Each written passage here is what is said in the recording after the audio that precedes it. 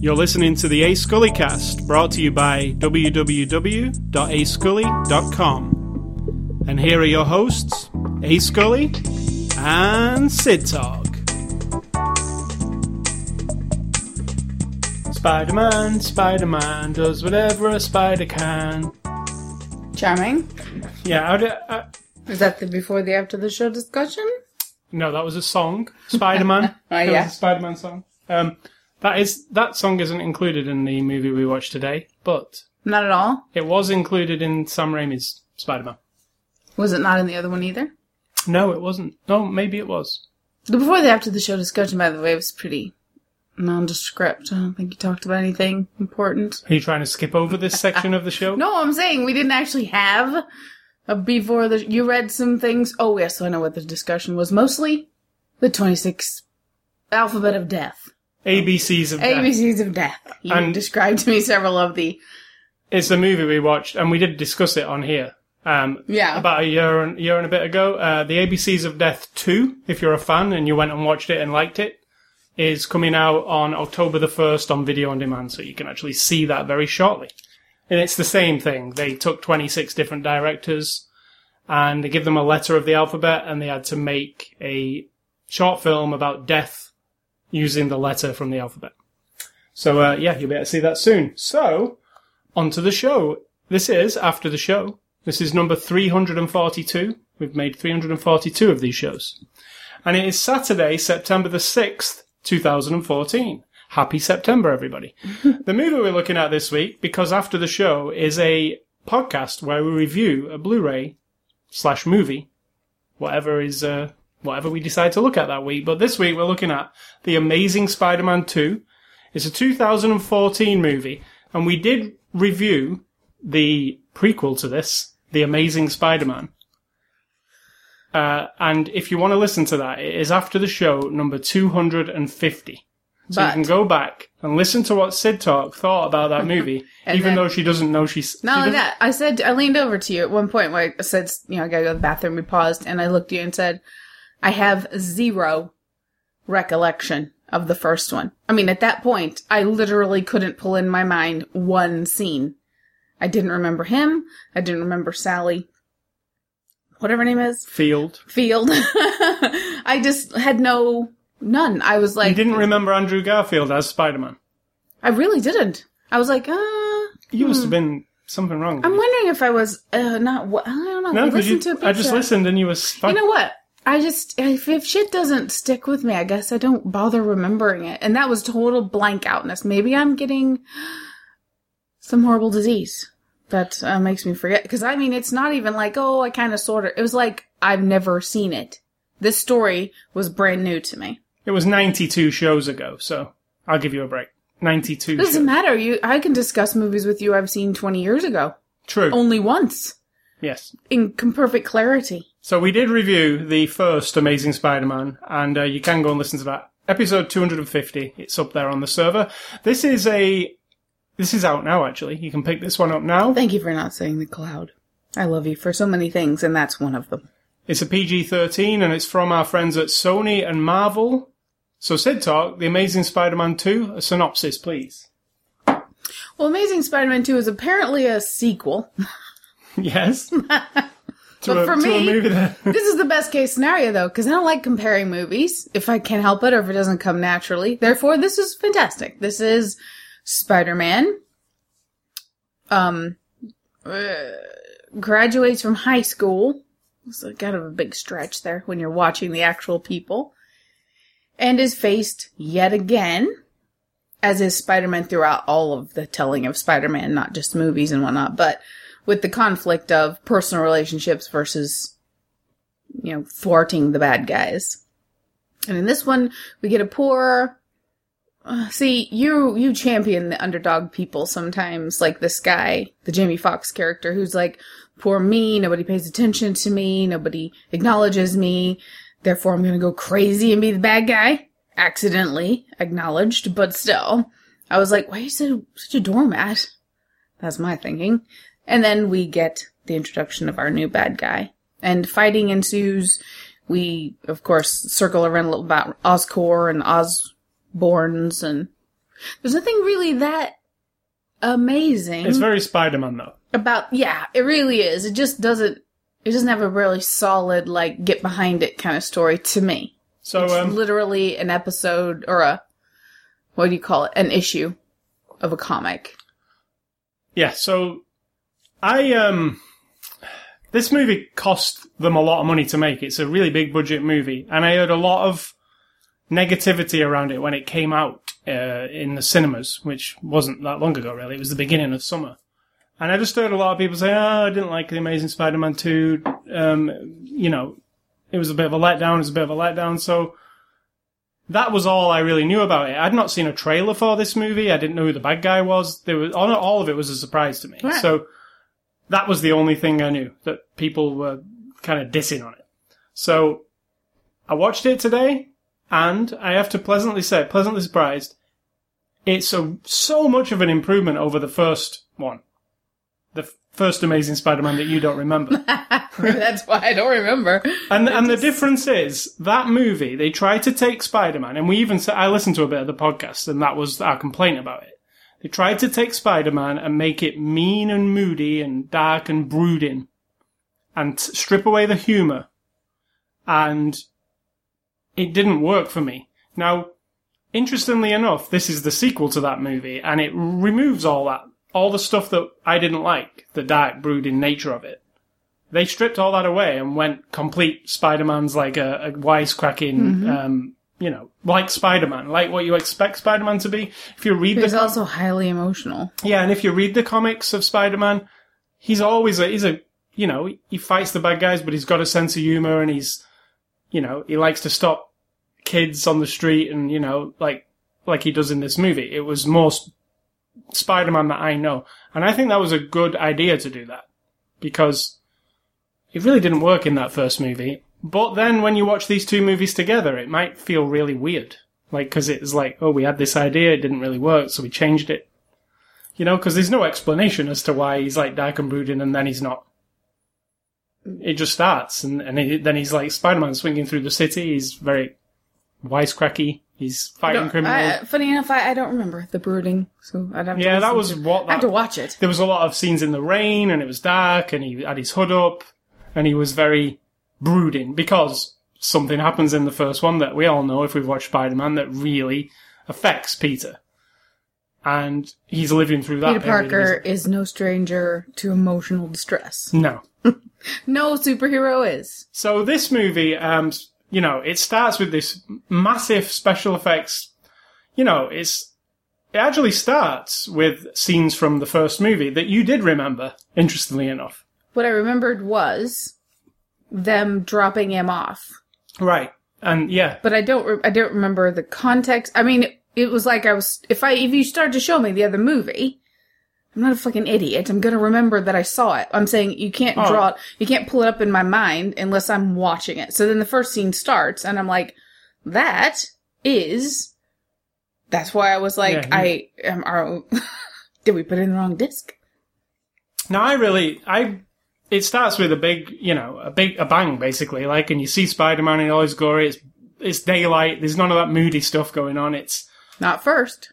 First you get the other. Yeah, you do. I liked that. Yeah. There's like an interesting, prologue. Prologue? What do you call something at the beginning of a movie? A prologue? First 5 minutes. Epilogues at the end, prologues at the beginning, right? So yeah, and that's quite cool too, because it actually answers a question fully, and it was great to see something played out. I don't want to spoil it, because I actually was quite surprised that we got to see that. And then, Spider-Man in all his glory. It's, I'm guessing that you are going to say you didn't really like the special effects sometimes. No, definitely did not. Because they're not, I've been back and watched original Spider, and you have too, I think, when it's been on TV. Mm-hmm. Now that one, it's a sign of that time when they could only do it so good. You want to squint your eyes and be like, it's much better now, but it's still obvious it's not a real person a lot of the time swinging. There's this weird, But then again, he is part spider, and a spider moves weirdly, so that's No. That's how I give it Okay, that's bullshit, because he doesn't move like a spider. But I thought it actually like a CGI character that somebody didn't take the time to add enough points to make his body actually move. So he's like this lump of whoop But aside from every that, once in a while. that whole first sequence, I was amazed. It was like why I want to be in the movie, watching a movie. Like, it was like, wow, and he's swinging from, and he's going in low in the city. And then there was a camera view where it was like on him. Yeah, that was definitely visceral. And it just looked amazing. Like, That's the best of what CGI can do for you. Is like, you can never really do that in life. No. So to do that and give you that sensation is brilliant. But then when you put Spider-Man in the middle of the screen and he's all weird, those bendy things that are like shaped like the Easter Bunny or whatever. They make Spider-Man ones. Yeah, and those. you kind of bend it and then you kind of twist it and turn it around. It's all like, I had a Spider-Man one as a kid. I had a Spider-Man where he's like they've got a wire inside, and then you just bend him, and he's like all roundy. I absolutely can remember messing with it. So that's what it looks like. Sometimes, not every time, because sometimes it's fantastic. But then there's this massive, chase sequence with Spider-Man and guns and cars. So I thought it was amazing. I was like, wow, this is a perfect way to open this movie, and it's clear off the bat, Spider-Man isn't as brooding anymore. He's kind of funny. He's, got over the brooding part of his life. And well, I welcome that. Temporarily. And then Jamie Foxx comes onto the screen. I had no idea he's in it either. And I was like, that's kind of one of those Hollywood where a scriptwriter writes like a really comic booky character, because it's very larger than life and very stereotypical kind of character. Oh, no, it doesn't sound like a Hollywood writer. It sounds like a comic book writer. Yeah, it does. So it fits. It fits perfectly, I thought. And then we kind of see Jamie Foxx is this dude. Unravel. Spoilers in here. Spoilers, everybody. Spider-Man's the good guy. And everyone else is the bad guy. And then I was like, everyone else who's famous, almost, is gonna be a bad guy. So I felt for like Jamie Foxx, because he's this dude, and he's like, feels like he's nobody. And it's bubbling inside him, which is how a lot of bad guys end up being bad guys, right? Yeah, exactly. Anger. And he can't control his life, because that's just what, he's being, like, his boss comes in and his boss is just like, Yeah, because he's a weaselly little fluffy, say nothing, do nothing person. And I don't care. That character, to me, it's like he kind of deserves what he gets. If he's just gonna let everybody bump into him and treat him like shit. I am not a compassionate person most of the time. I don't identify with that personality type. So my mind is, all right, well, you are brooding inside. You might be Mr. Oh, poor me. Inside, you're so angry you want to rip everybody's heads off. And what do we find out? He wants to kill everyone. Yeah, but I found Jamie Foxx brought a lot to it. Oh, absolutely. Because even as that, like, absolutely. Even as that character, he elevates before he's the bad guy. Definitely. It's still very, like, I felt him, he's doing something with it. Like, he's owning that character and doing it.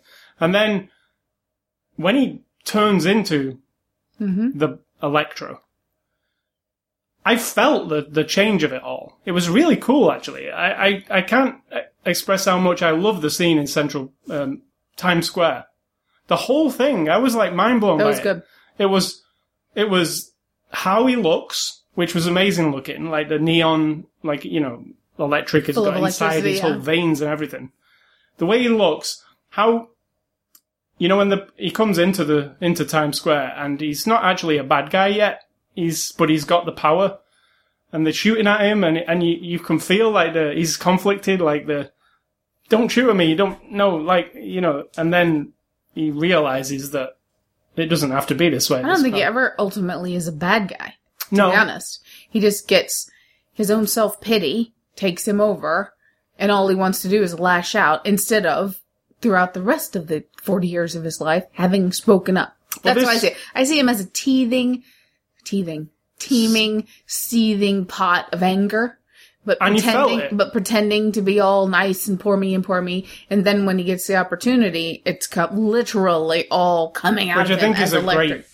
great, way of introducing. It was really good. I felt the bad guy, absolutely, coming, but he never was angry enough for me. Like, he never fully.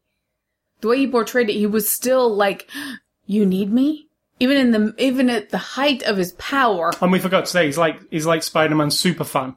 He's like, Yeah. he loves Spider-Man. Like, that's his... So, Spider-Man pays attention to him one time on accident, and he, like, goes with that, and... Because he's too needy. Yeah, very needy. But that's the scene in Central Park, not Central Park, Times Square. Central Park's very close to Times Square. Yeah. But I have to say, it's one of my favourite parts in a superhero movie, and a lot of it was down to, and we've just watched it extra on this, the music. It was the whole package, like, I was like, this looks amazing. Like, the special effects are actually really good in this part, when he does... Agreed. When he slams on the cars off, he uses his powers. And I felt, oh my god, his powers are really bad. Like, he can take out a whole city with this power. It's like a... But, you would think so. But I felt danger, and they do this thing with the music, and I thought it was amazing, and I didn't expect this. Hans Zimmer does the score here. And what you would expect from a Hans Zimmer score, because it's what he does, and I like Hans Zimmer a lot. Man of Steel. It's an amazing score. It's like a classical, and it wells up. But this doesn't do that, and it is Hans Zimmer. It goes down. Yeah, it digs it's deep, classical. Like, it digs into your gut. It's got this classical music playing, and you're like, oh, okay, it's Hans Zimmer. It's operatic, actually. It's an opera. But I mean, it feels like a score of a superhero movie, and then Electro comes into the picture, and he starts to do his thing, and the whole of your room, it's like you can feel. I said to you, he's powered by dubstep, obviously. Yeah. Because whenever he does something, it feels like, well, dubstep actually comes out of the speakers. It's a mixture of opera and dubstep. And then the most amazing part of the whole thing, and I've never seen this before or heard this before, is in the rear speakers of your, if you're watching this in surround sound. I think you might miss it on just a normal, if you're watching it through speakers. I don't think you'd hear that stuff. Yeah, I think you would. But you really do in the surround sound. And there's this whispering of a voice inside Electro's head telling him that Spider-Man's his enemy, he's lied to you.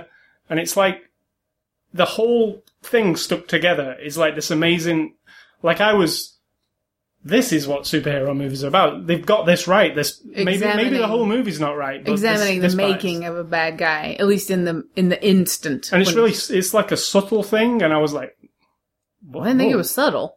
No, I mean, you don't know it's coming. It just sneaks up on you. It's like, whoa, it's like you're inside Electro and you're feeling his emotion. And then, then there's a big special effects sequence where Spider-Man fights him. But that whole sequence there got me excited for watching a Spider-Man movie again. Like I was thinking back over the Spider-Man movies. Was there any big moment like that where it really tickled my? I think they wanted it to be with the Sandman. That one and the Venom guy. It just wasn't. It didn't feel the same, did it? No. It was more cartoony. But this really, that was the opening sequence, and that sequence, I was like, this is Spider-Man. This is me watching a Spider-Man movie. This is what I want from a Spider-Man movie. Are we going to do the big spoiler? Maybe not. No. I mean, if you've read the comics, I guess you know, but we won't say it. But that also was one of those, like, oh. Yeah, so that's what I'm saying. This movie's got really memorable moments. I wouldn't forget this one when we go in to watch Spider-Man 3. What are you trying to say? What I'm saying is, it's not, I heard bad about this, people saying, yeah, it's just whatever. There's memorable moments in this movie. If you're a Spider-Man fan, if you like the character of Spider-Man, there's some big things in it. I think that my complaint is that it's elements, it's like ingredients that are individually good, but all together, it starts to feel not well put together as a story. There's no story here. Well, you know what I mean? That's a bit strong. No, I mean, there's Spider-Man and a bad guy. And even Oscorp's overall, if there's an arcing story, that doesn't exist. I mean, it's hinted at, but you don't get any real story about it. All this is a series of scenes that accomplish something in the moment. And that's the way I look at it. Like, we have this little slice of this person's life, which is, now he's going to encounter Electro. And he's going to deal with emotions to do with his woman. And then we're done. And then there's no story in there, and to me. Electro's not the only baddie in the movie either. There never is just one in Spider-Man, is there? The Green Goblin also returns. Not returns to this series, but returns, in general. But But that was one of my complaints, that last bit, other than it was really lame to me, that whole fight scene. He looked horrible. I thought Green Goblin looked really unconvincing and cheap compared. You know, if you think about Electro and that you're convinced that thing is existing in the three, like you're buying it. And then we go backwards to this cartoony, too much makeup that doesn't make 100% sense, really. I think that's the issue I had, right? There's the fight in the power station. He has this awesome fight with Electro, like a really big, massive, like balls out fight with special effects galore. The whole thing, you know, is huge. And then, you know, he fights Electro, and then Electro's not no fighting anymore.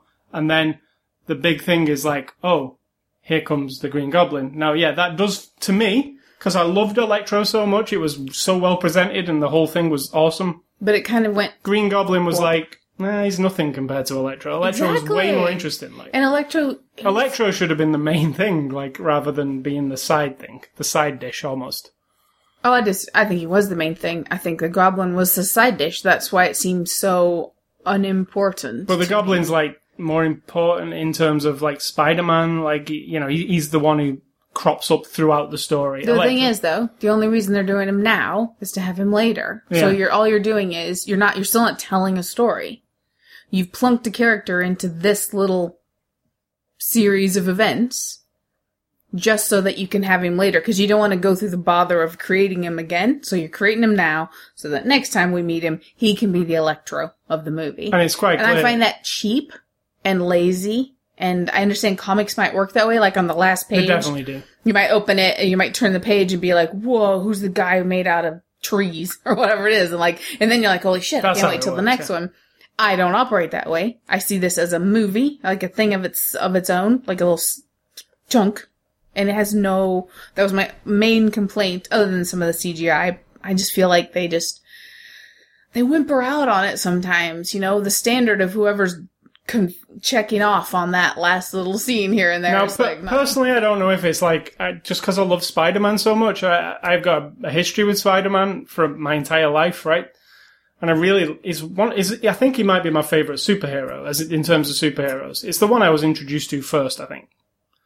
So, I give this a lot of passes. Yeah, I was watching it going, yeah, I think that looks really rubbery dolly, but I was like, no, Spider-Man is swinging through the streets. It's awesome. Like the little boy inside me was saying that, you know?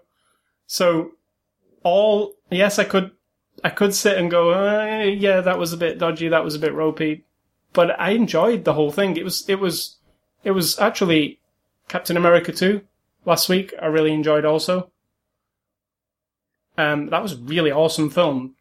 But this Spider-Man, I don't know. There was something about it that really caught me. So you're biased a bit already. Regardless of the movie, you're going to be lean toward liking it. Not necessarily, because you didn't like Spider-Man 3, I don't think. I didn't really like the last Amazing Spider-Man. I liked parts of it, but there was definitely parts where I was like, oh, really? And this one's the same. There are parts that are really good. But as a whole...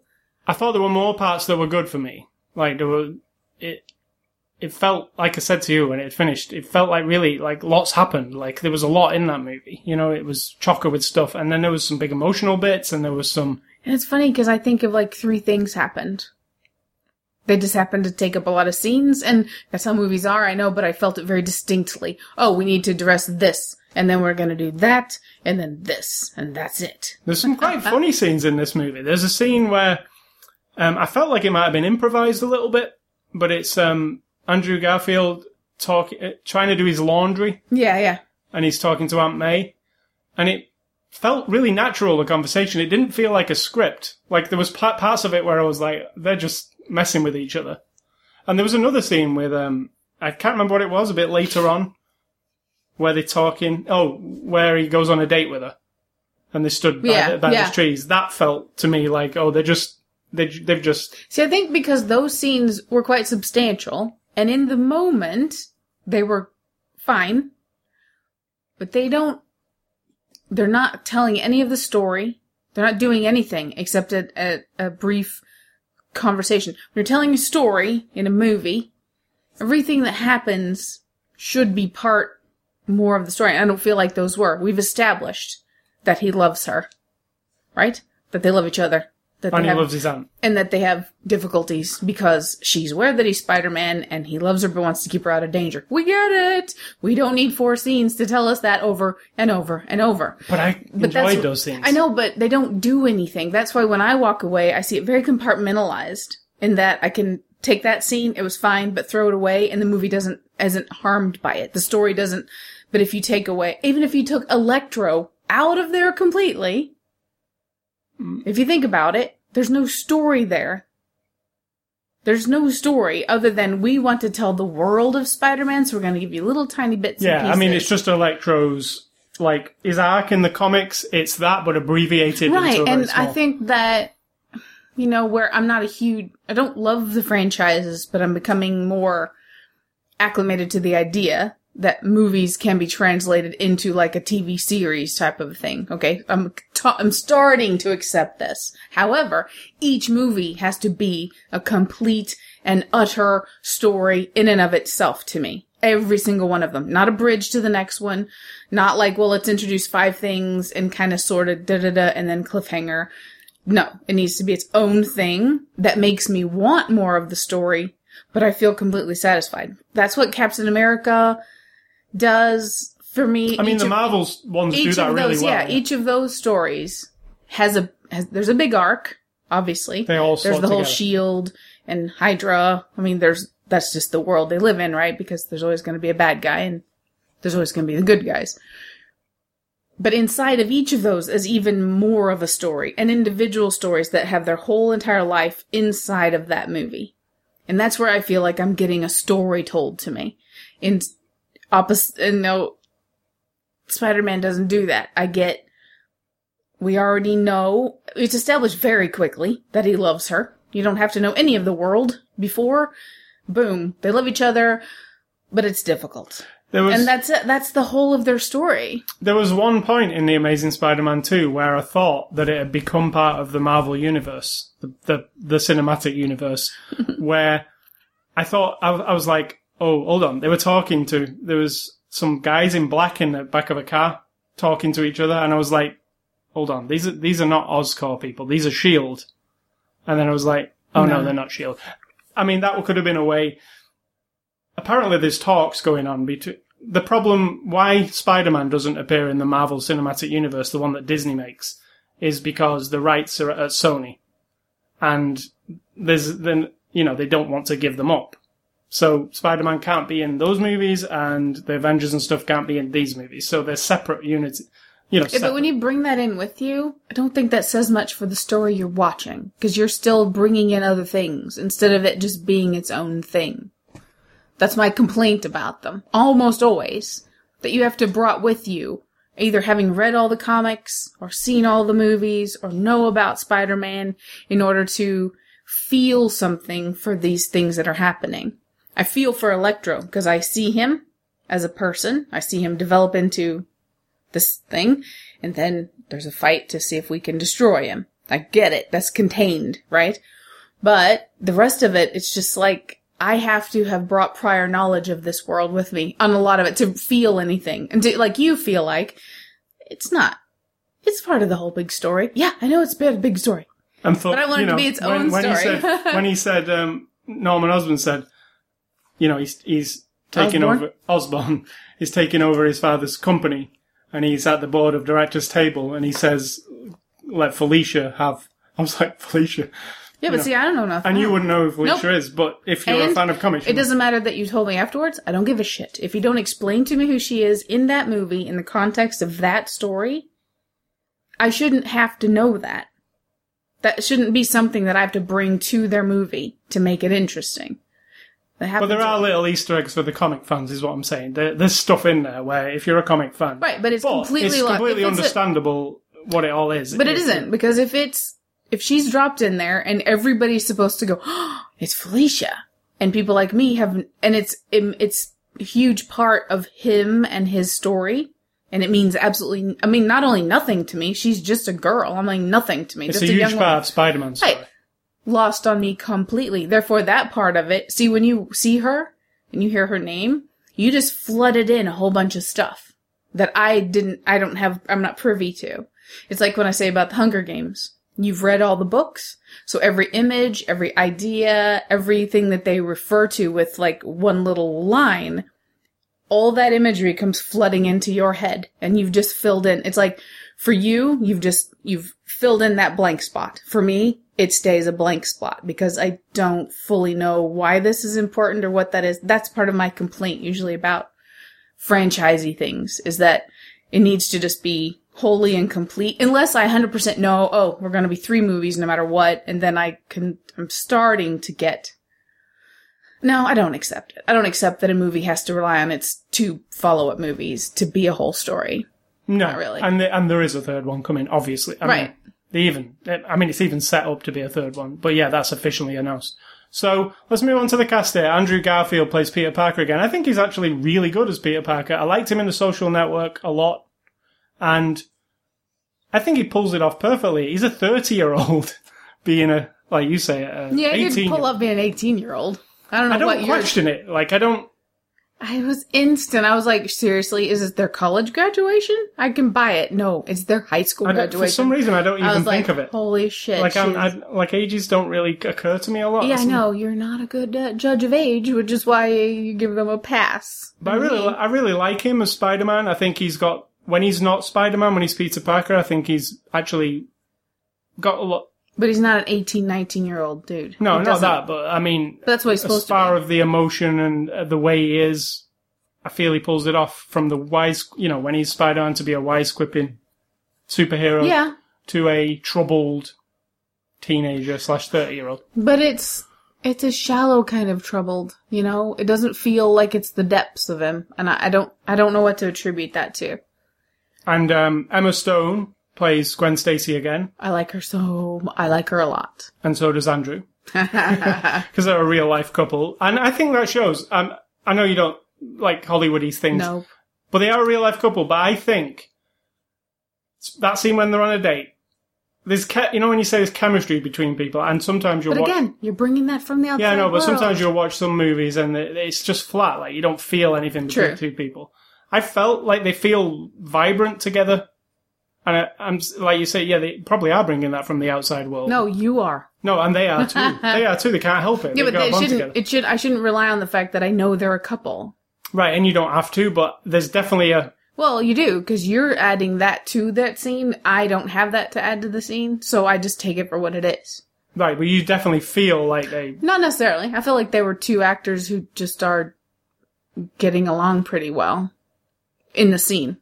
And she's funny in this. I was surprised. There's some funny parts that she has to do where I was like, and they do. The reason you compare things a lot. So Mary Jane wasn't very funny. And I'm sure you're comparing her to Mary Jane. Kirsten Dunst. Yeah. Mary Jane was a fucking downer, man. I never liked Mary Jane. I wish she had fallen off of every bridge and every building and every tall thing that they put her on. And didn't get saved. The only thing I know... Not Kirsten Dunst. Mary Jane. Yeah, the only thing with Emma Stone, I prefer Emma Stone with her own hair colour. I don't like her with her bleached hair. It just seems really... I thought she was blonde. No, she's not. She's got, like, reddish hair. But, obviously, Gwen Stacy is not a reddish hair person, so... Is Mary Jane a reddish hair person? Mm-hmm. Yeah, that's probably the difference. So, Dane DeHaan plays the Green Goblin. And if you're a movie watcher, you might know this guy from this... There's a movie called A Place Amongst the Pines, which I really loved. It was one of my favourite movies of that year, with Ryan Gosling. It's like a heist / it's an interesting movie. The third section of that movie, this guy plays a troubled teen in there. It's also been in True Blood. What did you think of him in here as Harry Osborn, Green Goblin? I didn't really like him. I thought he was... There's this, shallowness sometimes when people are doing a part where they're doing what's expected. You're rich, you feel abandoned by your father, you have this company at your fingertips, and now you're going to be a dick about it. Oh, okay. And then that's what they do. There's no... It's all there on the surface. It's very... It's two-dimensional, I would say. Yes, that's the quick way of saying what I was saying the long way around. Yeah. he is probably fine. But then when they turned him into the Green Goblin, it was actually so distracting that I would have turned it off. If I was watching, it was just awful. I thought he looked awful. I know he's supposed to look bad because he's ill. He looks sick, yeah. But the way they had him, the way his body moved, it was all really And bad. I have none of those complaints. His hair was really awful. It was like, I'm going to a Halloween party He was and I'm gonna... toxic sick. Yeah, then he should have been bald. It should have all fallen out. It shouldn't be like this weird. We want to try to be like the comic book and make his hair all swirl up, but then we've got this short wiggy hair that we've put on him and sprayed it with so much hairspray that even when Spider-Man is punching the shit out of him, his hair stays like a helmet head. And it was like, I don't know why. It was so distracting, and possibly because I've just needed to go through the whole process of Electro, and you're kind of still absorbing that. And then boom, there he is. And then it was like, he's not, not that he's not Electro. Electro, I bought it. I totally bought it. I liked the way he looked. I liked, I do have the same complaint about Electro though. Remember last week when I said the Winter Soldier, really menacing, really scary, really kind of dark thought of this sort of cybernetic bad guy who's, Captain America, but the bad guy, right? Mm-hmm. But then when you just put him in comparison to cars and trucks and people, he just blends in. And so Electro, with the electricity and all that, and then all of a sudden he's this little teeny tiny thing up in the air. And I felt like, I want him to be like Blue Man from, is it Fantastic Four? No, Watchmen. Oh, yeah. The big guy. I want him to be like, grow exponentially and be like this big humongous thing. But then all of a sudden I'm switched over to Green Goblin, who I would rather have that. If you'd cut that and put it before the Electro fight, right? And then had the Electro fight, imagine the emotions then, combined with how much more angry and everything he could have been. See, what I liked about this guy's... because, of course, I'm a professional film editor, so I should make these decisions. This guy's portrayal of Osborn, what I really liked about him was... He's always been, slightly sleazy. Like, yes, he's friends... Peter Parker and him are friends. But there's something a bit off to him, and in this movie, yeah, I even felt it. I felt none of that when he went out talking by the river with Peter. There's something a little bit off about him, and I thought he played that right. It was like subtle. So you're bringing other Harry Osborns in with you. So what I'm looking at him as, I'm just trying to think. There's nothing to him except he's poor me. My daddy didn't love me as much as he loves his company. I had to travel around the world, poor me, and feel bitter. And now I get everything, and I'm gonna be a jerk. I mean, it's as shallow as that, isn't it? To me. Jamie Foxx plays Electro. We've discussed him at the beginning. It was probably my favourite thing in the movie. I think that unfortunately, I think he brings the little, like his face and stuff. I'm sure he was completely CGI'd up there at some point, yeah. But they used his own face, obviously.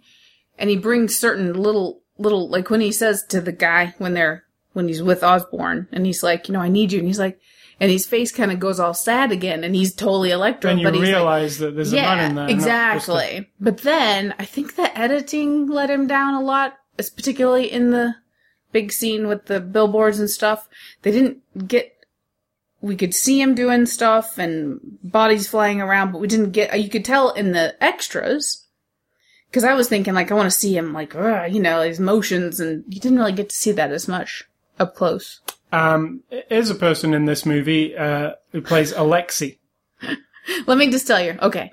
I've known you for 15 years, 16 years almost, and you've always liked this guy, because when we first saw Howard Stern's movie, Private Parts, he was Pig Vomit, and you loved him, and you've loved him, and wanted to see everything he's in. And my favourite movie with him in is Sideways. Yeah, and you've just always been, Paul Giamatti. We watched him in our Cancer Year, whatever it's called. Well, not our Cancer Year, but when he played that. Yeah. Splendor. American Splendor. Yeah. So you've always, and he's easily identifiable because he's one of your favorites. And so I'm watching this whole movie in the beginning, and I'm like, oh, wow, that's going to be exciting for him, because look who it is. It's Pig Vomit, because that's what he's called in Howard Stern's movie. We get to the very end of the movie, and the credits are rolling, and you go, Paul Giamatti? I didn't know. And I'm like, what the hell? I didn't see him in it at all. I was... But it's just him. All he is fatter. I know, I don't know. A little bit fatter. It was just like, it didn't twig at all. And then it was like, of course it's him. Like, when we saw the extras, and I was You have to watch it again, because as soon as his face hits the screen, you're going to be like... But I went through the whole movie just thinking that was a generic bad guy anybody. I didn't know if that was... That is... I love that. I love that. Because you often call me up when you're, how can you not know who that is? How can you not remember her from this movie? I'm like, because I don't... So he did his whole performance, and it went totally by me that it was him. But the thing is, does that make him a fantastic amazing, actor? doesn't it? He completely disappeared. Sally Field plays Aunt May again. She was really good. I like her. She's the perfect Aunt May for me. She's quite funny again. Like, there's some funny, and then there's some... She's relaxed a lot over the years. I've been watching her since Smoking the Bandit, and since before that, since Gidget. I mean, I've watched her from the time she was a teenager. Yes, they were reruns when I was watching them, people. I'm not that old. But she got pretty hyper in the middle of her career there, where you could feel her sort of actressiness. Do you know what I mean? Yeah, I know what you mean. But then on Lincoln, it all kind of goes amazing away. In Lincoln, yeah. And then this time, I felt like, even though Aunt May is not exactly like a big challenge or anything, I don't think. It's not a character kind of acting. But she let it all go again, and she was just Aunt May. And I actually, like you, for a second, I didn't forget she was Sally Field, but she really melted into it. I really liked it. And it's not a huge part, really, but we're meant to know that she's important to him, obviously. And when she's saying to him, I fed you, I took care of when you were sick, that was my favorite scene in the whole movie. Like, she couldn't bear to think he was somebody else's kid. Yeah. Like even though she acknowledges that his parents have died. Now, what was the deal? Uncle, because they're Parkers, so it would have been the uncle, Ben, and the father were brothers. Right. Right? So then imagine that. It'd be like if someone brought my nieces and nephews here, and then I died, and you were raising them. Yeah. That's what it's like, but she's taking him on. And that's the most connected scene in the whole movie for me. So this is directed by Mark Webb, who also directed The Amazing Spider-Man, and he directed 500 Days of Summer, which I still haven't seen, and I really want to see, so we need to get on that. I've got it. We just get on it. We need to watch it. Just watch it. No, we should both watch it, because we are not the same person. We don't have to watch everything together. He used to be a music video director, so it shows why he cares about music so much. There is an extra on the Blu-ray where he talks about the music, and the actual editing and the way the movie's cut is very fast moving. There's a pace to it. It feels like it's moving to me. That explains some of the shallowness, though, to me. Right, but he's got an eye. The visuals in this movie are spectacular. You can't. Not always. I think it all looks spectacular. Not spectacular. Yeah, it might be a spectacle, but it doesn't look spectacular. I think it does. I thoroughly enjoyed how everything looked. You can enjoy it, and it can look really good, but I think spectacular should maybe be reserved for something else. I don't know if it was spectacular. I thought Rise of the Planet of the Apes was also spectacular in a different way. I mean, so you're just using that word loosely. I'm just using it how I feel. It all looked the part. There was nothing, even the scenes which are, just in the Osborn building, everything looked really the part. But then again, this is a huge budget movie. Everything looks, there is no shortcuts in this movie. Disagree. That CGI stuff. Yeah, but I don't have that Spider-Man body. Yeah, but you don't deny that it's there. Right. You just give it a pass. So, the Blu-ray here, this is interesting actually. They sent me, this is like an exclusive packaging that you can't see it. It's really heavy. But it's called Magno. I can see it. Magno packaging. It's like new packaging for Blu-rays. I think they're only going to do it for like special movies though, not for everything. But this is only available at Best Buy. You can only get it at Best Buy. Everywhere else you'll just get a normal case. But it comes with like a Spider-Man comic, which is kind of cool. But the actual case, which I can't show you, but I can explain to you, the reason it's called Magno packaging is it uses... Let me guess, because it has a magnet. A magnet to keep it together, and it's got really cool art. I can't deny the printing and the artwork in this looks amazing. Well, it should, because it's the Amazing Spider-Man. But it's like a gatefold sleeve, and then the discs are on the inside. I don't know if it's amazing. It just looks like every other The actual box. printing is really good. There's like... there's like layer upon layer. Like it's sandwiched. Like a layer of clear and then another layer and then another layer, then another layer. You can see all the different layers. It's really hard to explain, and it's kind of metallic. The whole thing's metallic. But it's new packaging. I kind of like this packaging because it's thinner than a regular Blu-ray case, so you'll get more of them on your shelf if they actually went with this. It's quite heavy. It feels like substantial. It's new, but yeah, you can only get it at Best Buy. If you go anywhere else, you won't get that.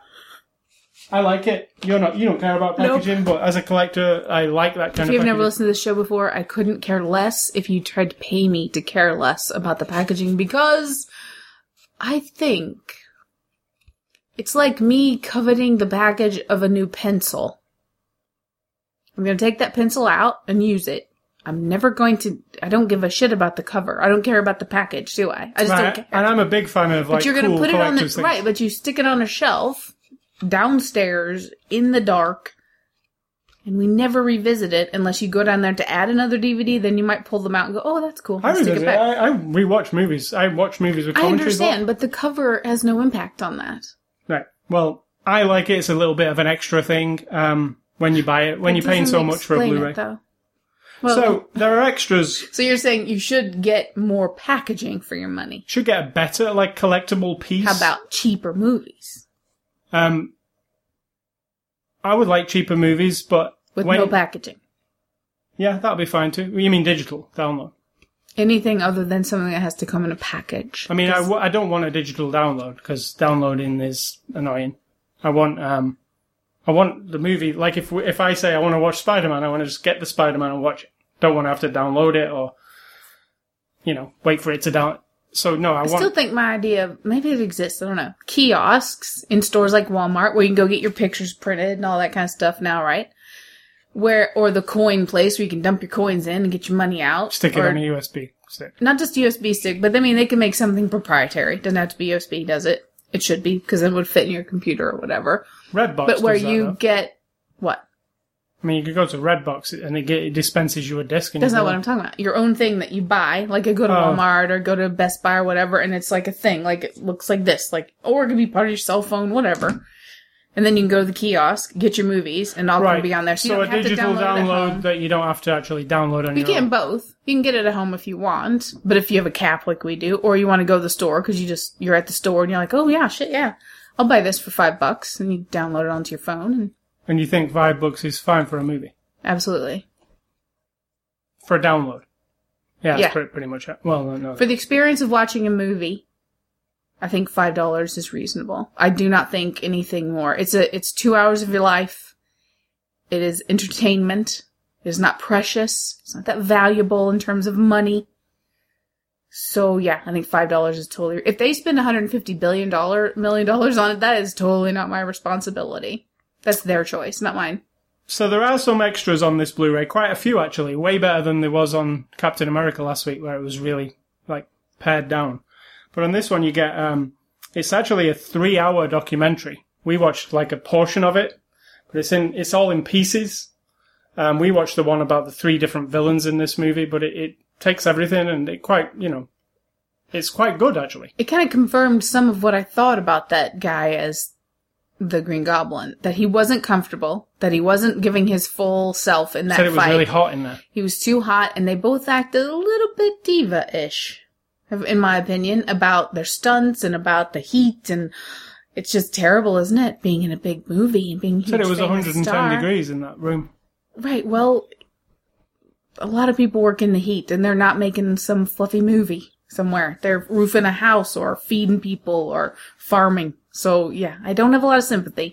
I'm sorry. I know it's hard, but I don't. And it showed. I think it showed. I think that it was obvious that there was something going on there. So this extra, the documentary, is called The Wages of Heroism, Making the Amazing Spider-Man 2. And you can watch it in parts, or you can watch the whole thing. There's also filmmaker's commentary. There's 4 deleted scenes. One of them is there's actually 9 deleted scenes on the Blu-ray, and then 4 on the DVD. But one of the deleted scenes, which is Peter meets his father, which I was quite interested in it. I liked it. I thought it was totally irrelevant. Yeah, Yeah, it was to the if it was in the movie, I don't think I'd like it, but as a deleted scene, it was actually interesting. Like, sometimes deleted scenes are just nothing. It's just like, oh, here's a different version. This was actually a whole plot point. It was, and I liked it, but I wouldn't have liked it in the movie, but I Yeah. liked to see that they explored that, and they decided not to do it. It was like the right decision. There's also Alicia Keys' It's On Again music video. And also, during that long documentary, we watched another piece which was about the music of the movie, which I said, this has a really awesome soundtrack. It's not what you would expect. It's not like, yeah, there are some songs in there, but it's more the actual soundtrack, the score of it. And I was really pleased to learn that Johnny Marr from the Smiths was actually part of it. He did the guitar for this piece, the big piece that I love in the middle of it. Pharrell also helped with it, Hans Zimmer and Alicia Keys. So it's like a combination of stuff. Johnny Marr, I was like, why? Johnny Marr doesn't seem to fit, but he must have seen something, or, you know. I mean, he is one of the greatest guitarists, but if you need good guitar, that's If you need money, you're going to work on a movie, aren't you? I mean, Johnny Marr's a very specific, exclusive and specific type of dude. This, to me, if you said, oh, Johnny Marr do Amazing Spider-Man 2, I'd be like, nobody else. He would never, he doesn't do that kind of thing, you know, if you go and look back at what he's done. So I was like, why? And there was no explanation, unfortunately, so I'll have a look into that. But the Smiths, one of my favourite bands from the 80s. Morrissey's still making albums, the lead singer. Johnny Marr was the guitarist of the Smiths. Morrissey, hardcore vegan, by the way. Militant vegan. An awesome singer. Just so you Just so you know. So, in conclusion, The Amazing Spider-Man 2, I thought it was an entertaining 2 hours. Absolutely. Yeah, really Yeah, entertaining. If you like, you know, superhero movies like we watched last week, it's exactly it's a superhero movie. I felt like I watched the story of Electro. Yeah. And I didn't get enough of Electro. And I got too much of the Green Goblin. If you chopped him out and let me develop Electro a little bit more even. I think a little break too from Electro. Like, have him go off and have some time pass. You know, like Doc Ock. There's sort of like this, holy shit, here he is. And then he retreats. And then holy shit, here he is again. I think that has a better rhythm than, here's the bad guy. Dun dun dun. Here's another bad guy. So, Amazing Spider-Man 2, you can get it now. I had a lot of fun. I had fun. So, thanks to Marvel/Sony for that one. If you want to enter a contest, go to ascully.com. We've got some contests, some new ones coming up. We've got a new movie that you can win on Blu-ray called Very Good Girls. You'll be able to win that from Monday. Just go to ascully.com. Me? Are you talking to me? Because I'm not allowed to win. No. Next week's Blu-ray review is another huge, giant movie from this summer. And it's Godzilla. So we'll be looking at Godzilla next week. Do you like that giant movie? Godzilla. So my recommendations for this week... He better be as big as he is on that box. That's all I gotta say. And that's from the movie. I don't want a Godzilla that's shorter than even one building. That shot is from the movie. That's fine. I think Godzilla, or any other giant atomic/nuclear creature, needs to be bigger than every man-made item on the planet. Unless it's Godzuki. That includes little Godzilla. That includes Teenage Ninja Turtles, but they're always little, like people. So my recommendation based on Amazing Spider-Man 2, and when I said to you, Spider-Man was my first introduction to superheroes, it was the Spider-Man television show from 1977. Oh, you didn't read the comic first? No, it was the TV right. show. So it used to be on a Saturday morning because it was cheap. It was really cheap. If you watch it now... Like Batman was. Yeah, but it wasn't as campy as that one. It was more trying to be serious, but it's martial art, you know, he's fighting. There wasn't really much web swinging because, you know, they couldn't do that. It was a man in a suit and there was no CG back then. But it only ran 2 seasons, and I saw all of it. They used to repeat it, and I couldn't get enough Spider-Man. I remember, and I don't remember a lot of childhood stuff, but he had a Spider-Man suit with the thing that you pull over your head. You know, like a... You sure it wasn't pajamas? No, it was an actual fancy dress suit, like you get a spaceman or it was. Or in America, we just call that a Halloween costume. Yeah, like that. Fancy dress equals costume. So Spider-Man TV show from 1977, and my other one is, and I don't know where you can watch that, by the way. I can't find it anywhere. It's not on Blu-ray. It's not on DVD. It must be somewhere. And my other one is Zombieland, and that's because of Emma Stone. I'm just thinking of a really movie that I liked with her. Oh yeah, I put Adventureland over here. But yeah, Zombieland, which she's awesome in it, and it also has Bill Murray. Yes. And my recommendations are completely unrelated, except in the movie there is a scene where our Gwen makes it clear that we're in a different era of female characters. She's not 100% Miss Save the Day or anything, Ms. Save the Day, but there is a scene where she makes it very clear you do not have to sit, you don't need to protect me all the time. I will choose where I go in life and what I do in life. There's a female character that's not just some buddy falling off a bridge every 5 minutes. Mary Jane. Yeah, Mary Jane, who I despise as a character. So, as I looked through my list, I couldn't get inspired for a recommendation, and so I looked through my list on IMDb and found a couple that don't seem to fit in what I'm saying here, but Boxing Helena, which you know is kind of weird. I've seen it several times. Literally weird, and it visually diminishes a woman from being a whole person to like the parts of a woman that I was thinking of a remake for Boxing Helena these days, or a follow-up, kind of like Human Centipede style, where somebody hears about that and they decide to go one step further now. You know what I'm saying? I mean, imagine it. Ugh. But how good it could look now.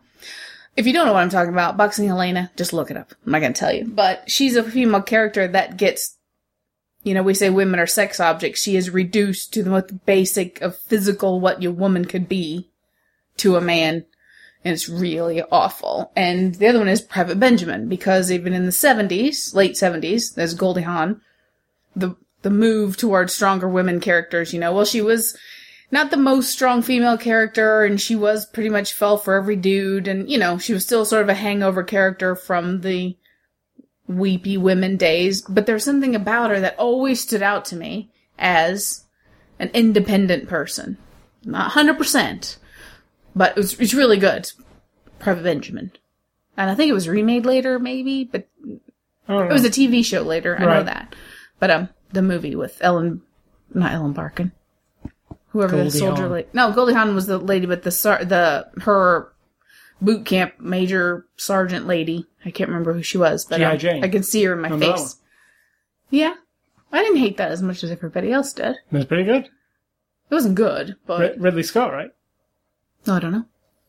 I think it is. It was sort of superficial as well. You know what you would expect from a woman trying to be... It was like, we're having a tough female character, so, like... Well... Think of Ripley. There's a tough female character. Like, they weren't as common back then, were they? Tough I don't think it was about having a tough female character. I think it was about exploiting the idea that a woman cannot 100% fit in with what the toughness of the man's world kind of idea, but that's not my recommendation. Top Gun definitely has elements of that, too. Really? Yeah, because Kelly McGillis is like the flight instructor, and she's gorgeous, and they all try and hit on her and stuff, and it's like she's trying to be tough, suppress but then she's that. Reduced to being the love interest of Tom Cruise. I never liked Top Gun. It's awesome. I'm honest. I watched it. I didn't watch it when it came out, and I watched a little bit of it later, and I think I watched it once all the way through. You watched it with me. There you go. I awesome. Blanked out a lot of it. Not blanked out. I can see the scenes. As a highway to the... I guess I was a teenager when I watched it. It was just like, it's like the ultimate teenager. Were we teenagers when it came out? Yeah, 7. Wow. Yeah. I feel like I was about 16, maybe 17. Wow, it took me that long to watch it, and then I was never interested. I watched it so much on videotape. I wouldn't watch it again. Well, I will watch it again. In fact, I own it. This conversation makes you want to... Yeah, exactly. Yeah, it's good. It was 1986. We were 18 years old. I was 18. I wasn't. We were 17. That's what I said I was, 17, teenager. Right. So it's the perfect movie when I was a teenager. I went to the cinema and watched it, and it was like planes and motorbikes and, cool people. Awesome. Val Kilmer being really weird. He's like weird in it. When is he not weird? when since 1986 has Val Kilmer not been weird in a movie? So moving on to games and A Scully stuff, I've been playing a couple of games this week. The first one is Infamous First Light. It's the DLC for Infamous. Talked about it last week, but it hadn't come out yet. And now it has come out, and I've played it all the way through. And I would say it's cool because it's the origin story of a character called Fetch that you don't play. She's in Infamous Second Son. Well, you play as her this time, and it's her origin story. And it ends when you finish it at the beginning of Infamous. So it tells you exactly how Infamous came to be and why she is a part of it, which is not answered in the main game. It's really cool. It's very short. The actual story will only take you about 2 hours to get through, but it is only a DLC. But there are a load of collectibles, and like orbs from Crackdown. Those are cool. You run around and collect orbs. Well, Infamous First Light has a version of those, so I spent a good 3 or 4 hours just running around the rooftops getting these glowing spheres that are all over the place. That always makes me happy. I like that in a game. Every game should have, you have to collect 100 things, because something inside me, it's satisfying collecting them all. There's 100 things, you don't really know where they all are. Go and find them, like a scavenger. It has to be an open world game. Yeah, go and run around and find them. And maybe they're hard to find, but it's cool, because, I don't know, something in me, I want to do that. So I played that. That's pretty cool. It's out now on PlayStation 4. The other game I played is, it was PlayStation Plus, free games. They do free games on the first Tuesday of every month. And there's a new game called Velocity 2X. Now, you can get it on the PS4 and the PS Vita, and it's cross-play. So I play a bit on the Vita. You came in here and said to me, why are you playing on the Vita when you've got two big screens in front of you? Well, I was getting a higher score. I'd been playing it on the PS4, and then I'd turned the PS4 off, and I was like, I want to try and get a higher score, so I just picked the Vita up because it was easier. But you can play on both. And it's free at the moment for a month. But what it is, it's like, you saw it, and you said that's a really colourful game when you looked at it. It's like Metroid a little bit, but it's an arcade game. So you're this woman in space, and you're collecting things, and there's partially bits of it where it's a space shooter. You fly in a ship, and you're shooting stuff, and you're dodging things. And then there's other part of the game when you dock into space stations where you're a woman on foot, like a space woman. And she's collecting things and stuff as well. But the whole aim of the game is each level, it's like a time trial. So you've got to get the spaceship from the bottom of the screen to the top of the screen, and it scrolls. So it's like going through space. There's obstacles in your way, you've got to teleport, you've got to shoot things, you're talking about like a really 2D...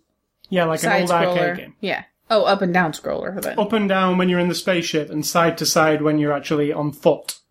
And those things merge together. Sometimes you have to get out of your spaceship, go inside a ship to find some switches to let you get your spaceship further on, like to open some doors or something.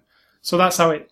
So the story is very negligible, but the whole thing is like this time trial. It's like, once you've got the mechanics down, can you do it faster and better? And then there's a scoreboard, and you can compete against your friends. And it sends messages to your friends to say, A Scully just went faster than you, can you try it? So it's once you get the hang of the mechanics, it's just really fun trying to shave a few seconds off. I'm a bit faster through this. Because it doesn't scroll at a certain speed. You can press a button and speed the scrolling up.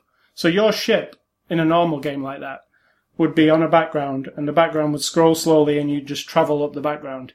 You control the background. You can make it go really, really fast, but then you have to dodge everything, because it's going so fast. So you can do it really fast if you're like some kind of god who's got like amazing eyes and hand-to coordination.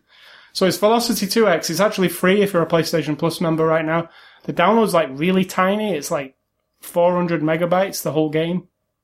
Because it's like old school. You've seen it. It's like something from the Super Nintendo, right? Well, but better, And finally, no more games, but we've been watching The Leftovers. We haven't really mentioned it, and I want to say how much I love that show.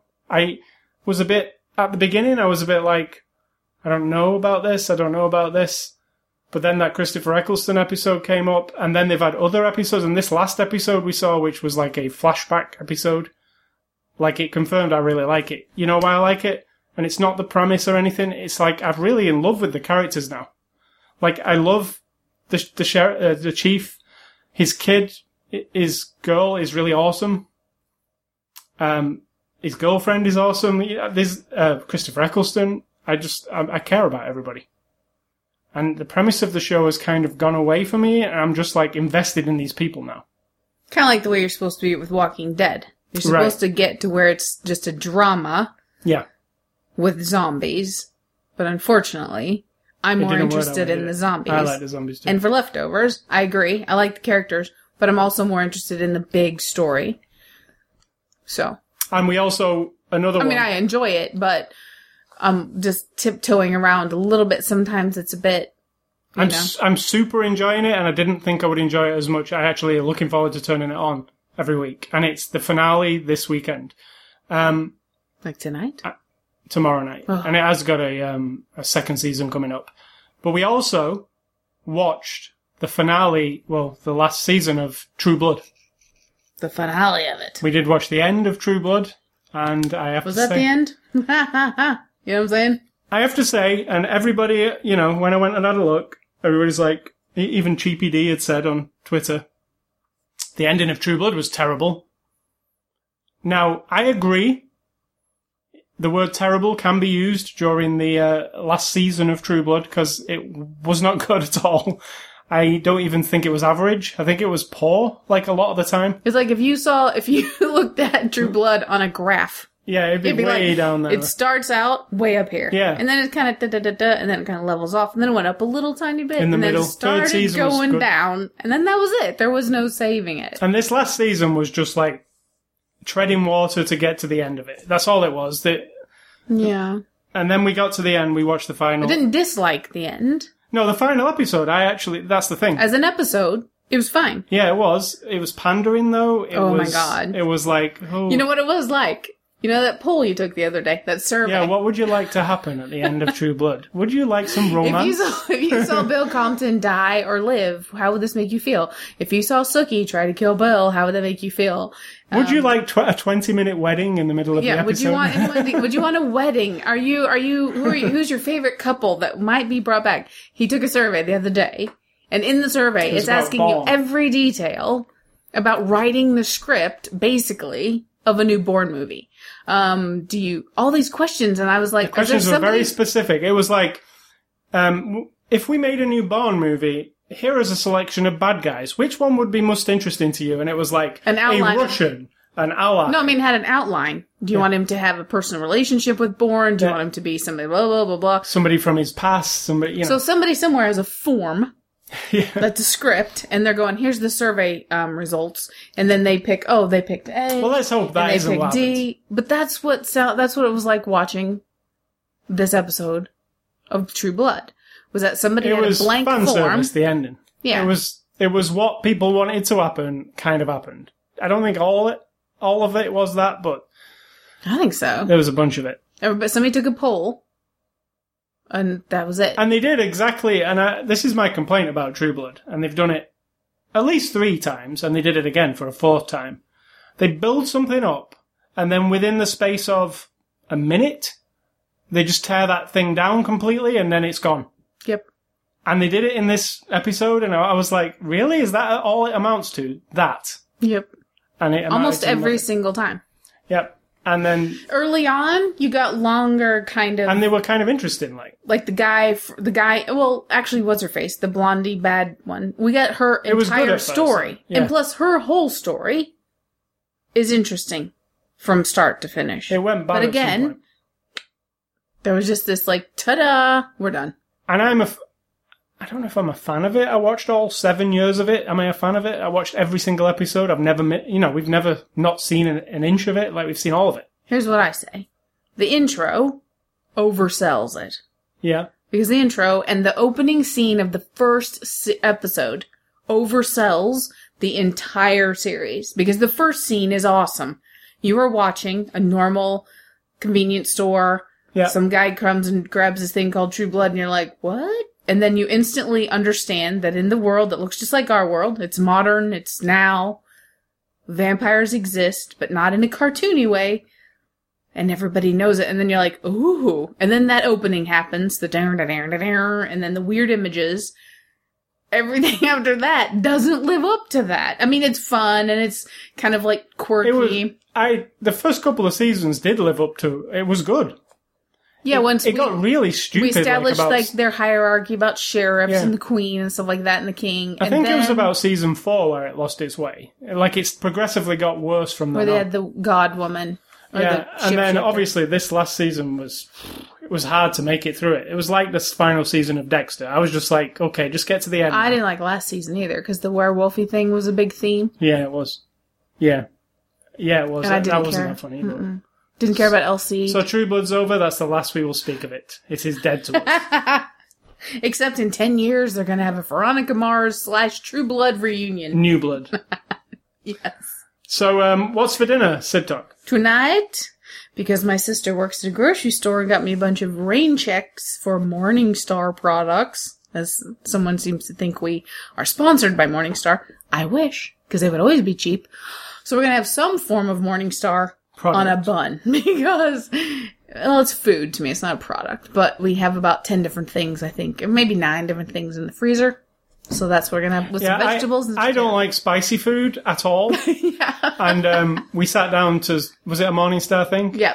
Which you, thought was a chicken fillet or a chicken. I mean, they're not real chicken. Yeah, we don't eat, if you don't know, we don't eat meat. And so we just get these, and we're not vegan or anything, but because Morningstar has egg white in it. So spicy things to me, but it's not chicken. Even if it's the tiniest bit of spice, feels like my mouth's on fire. A tiny bit of paprika, you're just like... Yeah, it's I can't explain. I don't like any of it. So this is a chicken thing. It looks like a chicken thing. I cut it and I ate a sizable piece. And then I was like, what's happening? What's happening? And so we traded because I didn't have that and I loved it. Yeah, I don't know. In fact, that's what I'll have on my bun. Like, I love curry. And people would say, oh, you say you don't like spicy food. But it's not about... I have mild curry. And it's really about the flavor rather than the spice. It's about all the different flavors. When people think that curry's hot and that's all it is. I don't. It's not that. Because you're wrong when you think about Mexican food. You think the exact same thing about Mexican food. And for all these years, I'm not the greatest fan of it. 1.5 decades, I've tried to explain to you, Mexican food isn't hot. Only chilies are hot. You can put chilies on your Mexican plate or on your Indian plate. True. But have you got it now? Like, Mexican food is not spicy. I know it is. I'm just not a massive fan of it. But... No, you'll always say, if I'm going to make Mexican, don't make mine spicy. True. Of course I'm not going to. So, what's your advice before we leave this very hot room? It is hot. I'm dying in here. I mean, I'm not dying. I'm hot. Well, listen to me. I sound like a Hollywood movie star. Oh, I'm so hot. Unfortunately, I won't leave here with a $60 million check in my pocket. My CPU's hot because it's lit up red. It is. It glows red. It's like, oh. Advice is this. If you think you're sheltered in your life, like let's say you're my age, 46, and people introduce you to ideas or experiences and you go like, oh wow, like I've never, I've sat in the living room drinking beers with people who believe, speaking of leftovers, who believe what's that called? The rapture is coming. Oh, yeah. So they have a stockpile of weapons and food and training their young children at the time. This would have been 17 years ago. That won't help them. That Mama is going to be taken with God when the time comes. But now if you aren't, that's because you've been bad and you're going to have to repent. But if you are left behind, then Mama wants you to be prepared. And that means they had food and guns and perimeter things around their property and all this shit. I've met people like that, right? That doesn't influence me. That I've had a conversation with them. They're a family. I think, oh my God, that's fucked up. But I mean, you hang out with them, you have barbecue with them, and then you move on. It doesn't influence me. It didn't get me sucked into their world. And then you meet other people who are just all different ways of thinking, right? If I tell a story like that to some people in my life, there's this look or this attitude, because this one was emailing back and forth, of like, wow, like I've never met anybody even remotely like that. That, to me, is sheltered, right? And this person's aware of it, admits that I'm sheltered in my life, and she's almost my age. So if you think you're sheltered, you probably are. Or you are, definitely. And think about how that filters how you think about the world. And on the flip side of that, if you think you aren't sheltered, like you've just seen it all and done it all, and some people might think I come off that way, I completely do not think that. I am totally sheltered as well. I've never been starving. I've never been, like, in war. I've never, myself had to experience any sort of terminal illness or face the potential of me having a terminal illness like cancer or anything like that I'm battling with chemotherapy and stuff like that. Those are things I'm sheltered from in my own body. I've loved people who've dealt with it, but that's not the same. That still means I'm a little sheltered from it because I'm not experiencing it. I don't feel that for the other person. So, and that too filters the world for you because, you know, we'll never ever comprehend what other people go through. But if you actually intentionally shelter yourself, so many things you're never gonna understand. Like, sure. And it was kind of spurred by the idea that of a belief. Now it could be political or religious. I have these beliefs and I don't want anything to come into my frame of view or into my ears or into my life that might contradict that. And my question is your faith so flimsy or so delicate that you can't even be exposed to for the knowledge of knowing that this other thing exists, just to add to what you know about life? Like your belief should be completely secure. 100%, like a fortress. I am absolute 100%. You can bring it on. Bring every belief on. I want to have a conversation about everything. I want to hear every bad thing you have to say about my religion. Because I want to know that it's true to me. Right? If you can peck away my fortress and rip it down, then was it really that strong to begin with? That means you've sheltering yourself from like all these possibilities. So there you go. If you're sheltered, I mean, if you think you aren't, you are. And if you think you are, you're way more sheltered than you probably should be. Unless you're like 12 years old listening to this, in which case your parents should shelter you as much as they want. And when you become an adult, then you can crawl out of the shelter and learn all these things for yourself. And don't be sheltered when it comes to looking at our websites. Come out and look at them. Do you like that? It's clever. Clever. Was it? No. So you can go to ascully.com, It was spectacular. You can also catch us on Twitter and Facebook. You can catch this podcast on the Zune Marketplace, the RSS feed, the iTunes Music Store, or you can go to Stitcher.com and listen to the podcast straight there. I've also put an applet on the front page of ascully.com. You can just click the play button and listen to the latest podcast. You can email feedback to me at ascully@ascully.com. Don't email Sid, so she doesn't care. I'm too hot. I'm too hot right now. Do not email me. I don't even want to touch my mouse. And stay classy, Mr. Spider-Man. You brought me a lot of entertainment over all my years, and wouldn't that just be Man? Mr. Man. Mr. Spider-Man. And I even have Spider-Man on the wall in this office. You have Kevin Smith's rendition of Spider-Man featuring, what's her name? Black Cat. Black Cat. True. And I'm gonna say, what am I gonna say? Think for yourself, or someone will do it for you. Was that Metal Mickey? Yes. I don't know what that is.